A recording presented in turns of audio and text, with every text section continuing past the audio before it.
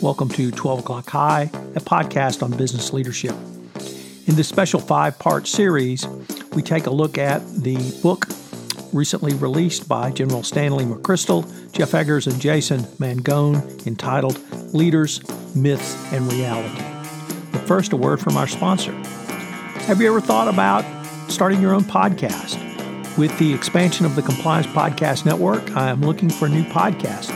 If you've wondered how to get going on a podcast, a word from our sponsor, One Stone Creative. If you are enjoying this show, you might enjoy hosting your own. As an expert in your field, you have skills, knowledge, and insight that can help you expand your practice, meet new people, and create amazing content to share with the world. In as little as 2 hours a week, you can dramatically change how you promote, fill, and position your business. And One Stone Creative can show you how. Learn more at onestonecreative.net. In this special podcast series, Richard Lummis and I take a look at leadership styles from General McChrystal's book.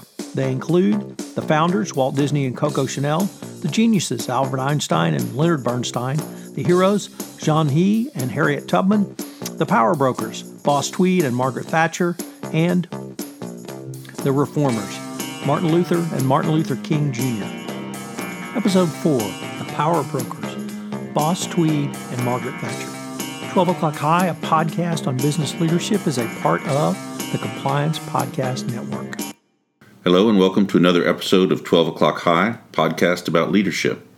This is Richard Lummis. I'm here with Tom Fox for another discussion on how to improve our leadership skills.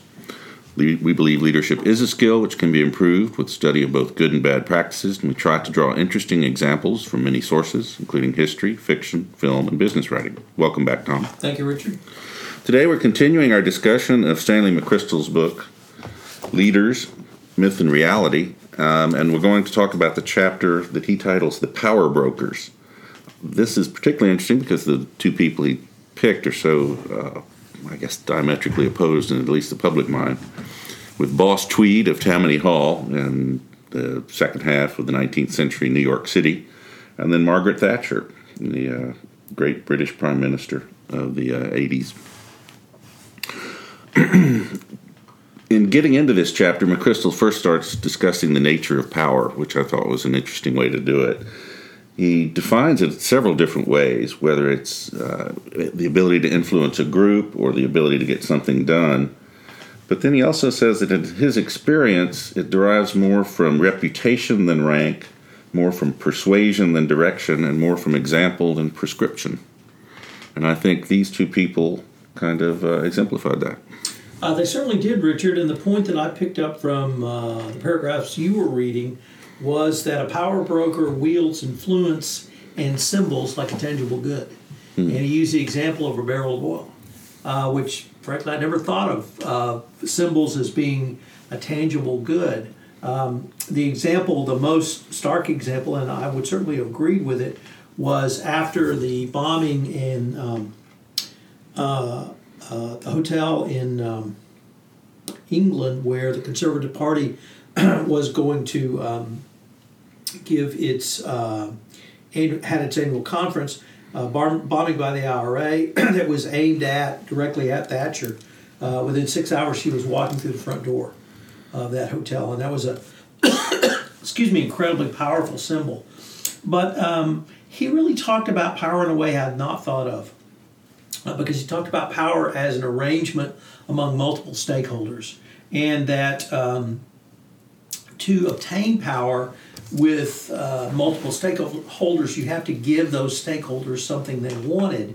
And what Tweed and Thatcher gave them was an intangible good that I would not have thought of as something you can give someone, yet it made perfect sense,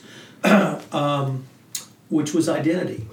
And with Tweed, it was the social identity of the Irish, largely members of Tammany Hall in in New York City. And in Thatcher, it was the resurrected feeling of pride and patriotism in the United Kingdom, which I've had an occasion to sort of study English and Great Britain's history or political history over the past 50 years. And certainly by the mid-'70s, the English nation was really at a nadir. in how it viewed itself, how I think it viewed how the world viewed it, and maybe even how the world viewed it.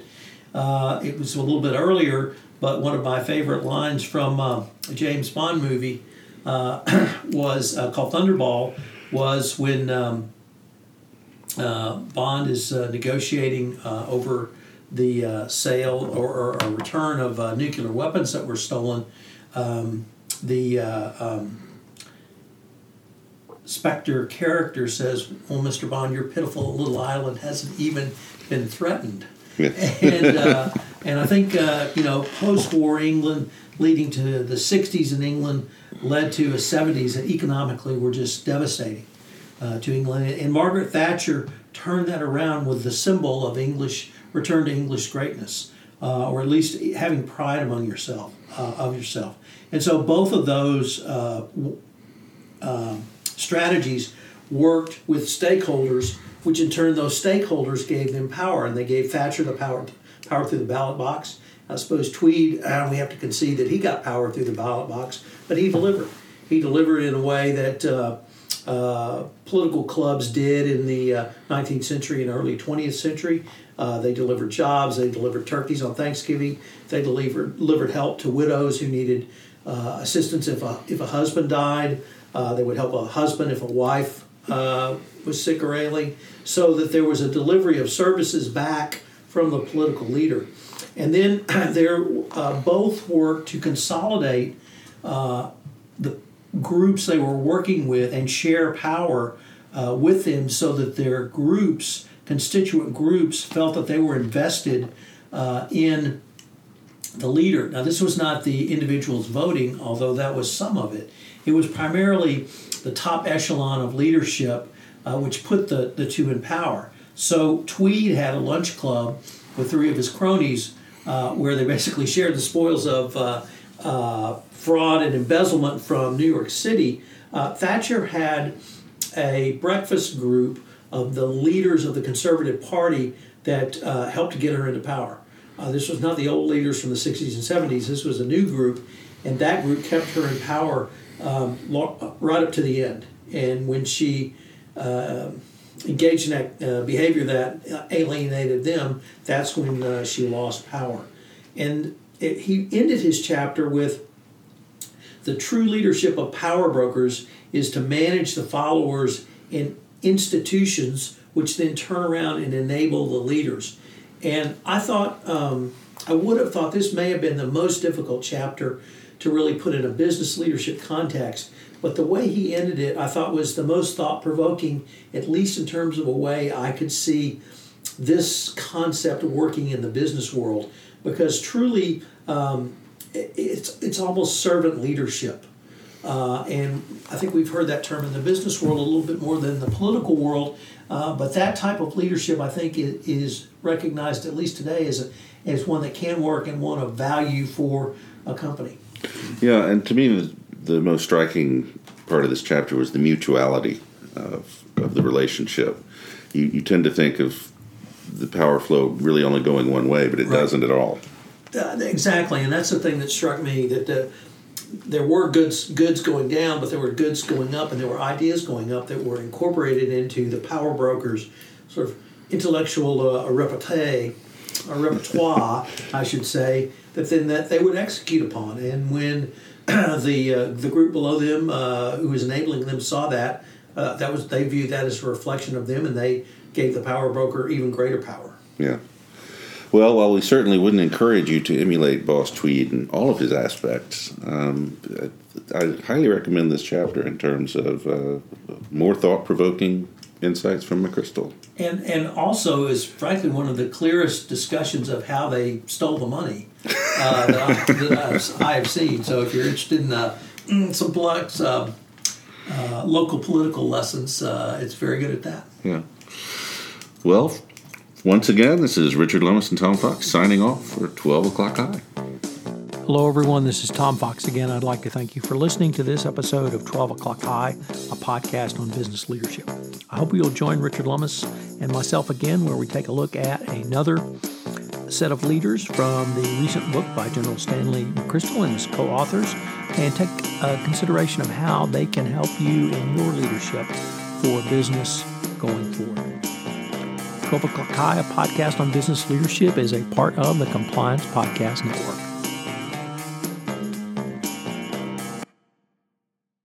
This podcast is a part of the C-Suite Radio Network. For more top business podcasts, visit c-suiteradio.com.